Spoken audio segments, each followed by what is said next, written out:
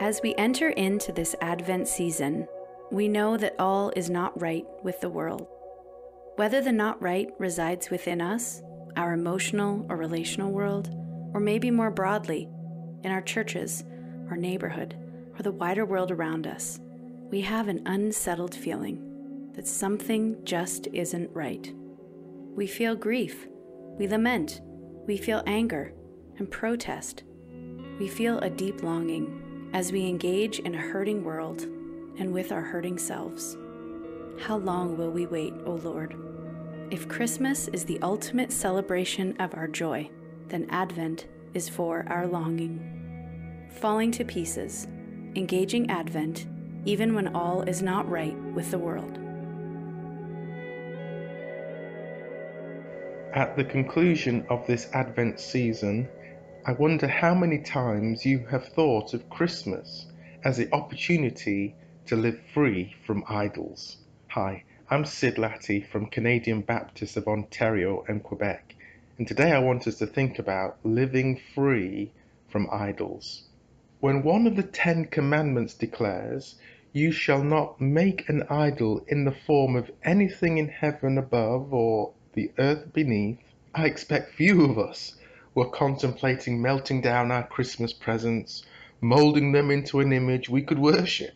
So, what has idols got to do with Christmas anyway? Well, an idol is anything that is elevated to the center of your life to the extent that it becomes your provider other than God. Your idol can literally be anything that, whether it's money, sex, power, success, approval, a friend, any habitual thing and so on. An idol will always capture your heart, Ezekiel 14 verse 5, drawing away your affection from God so that you serve the idol instead.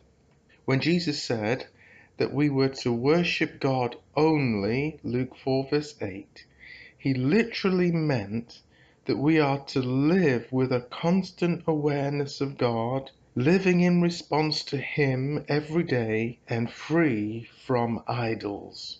Psalm 96 verse 5 says, "All the gods of nations are idols, but the Lord made the heavens." Because there is one God who created the universe, then all people created by Him, having the same parent, are valued according to what He says and His design. Furthermore, we share a moral code based on what God says is right or wrong. We cannot just make up our own version of what's right. So Christmas is an opportunity to reject idols because God asks us to. This is done based on your own worth and what it took for Jesus to restore you. For the grace of God that brings salvation has appeared to all people.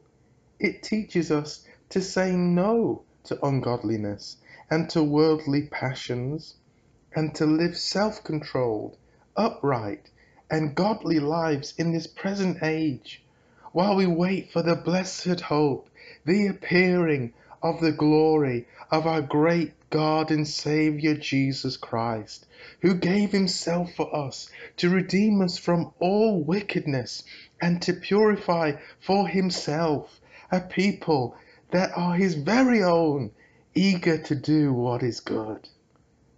God saw that it was essential to save us from idols, and He stopped at nothing to do so. That's what Christmas is all about. Recently, I met a church planter who came to Canada from Iran. He tells of how he escaped to live as a refugee in Turkey because his life was in danger in Iran, because he converted from Islam to Christianity.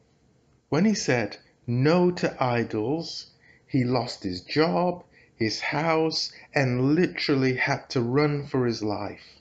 The Father's love instigated the Christmas story so that by Jesus we might live free from the tyranny of idols.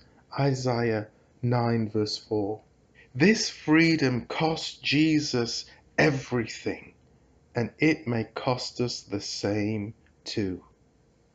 If the trappings of Christmas do a good job of hiding idols behind a veneer of merriment, make no mistake, idols are dangerous. This season, I invite you to reject idols by asking Jesus to help you to live free from them. This may put you in a place of discomfort, but freedom from idols comes as you focus on what God has done for you in Jesus. You become what you behold. You can live free from idols as you accept the image of Christ in you. That's the best Christmas present you'll ever get. Oh come, Emmanuel,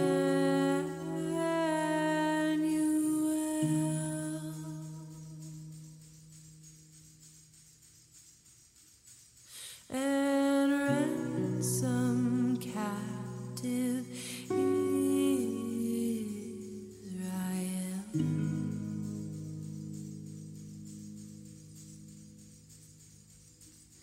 That mourns in lonely exile here.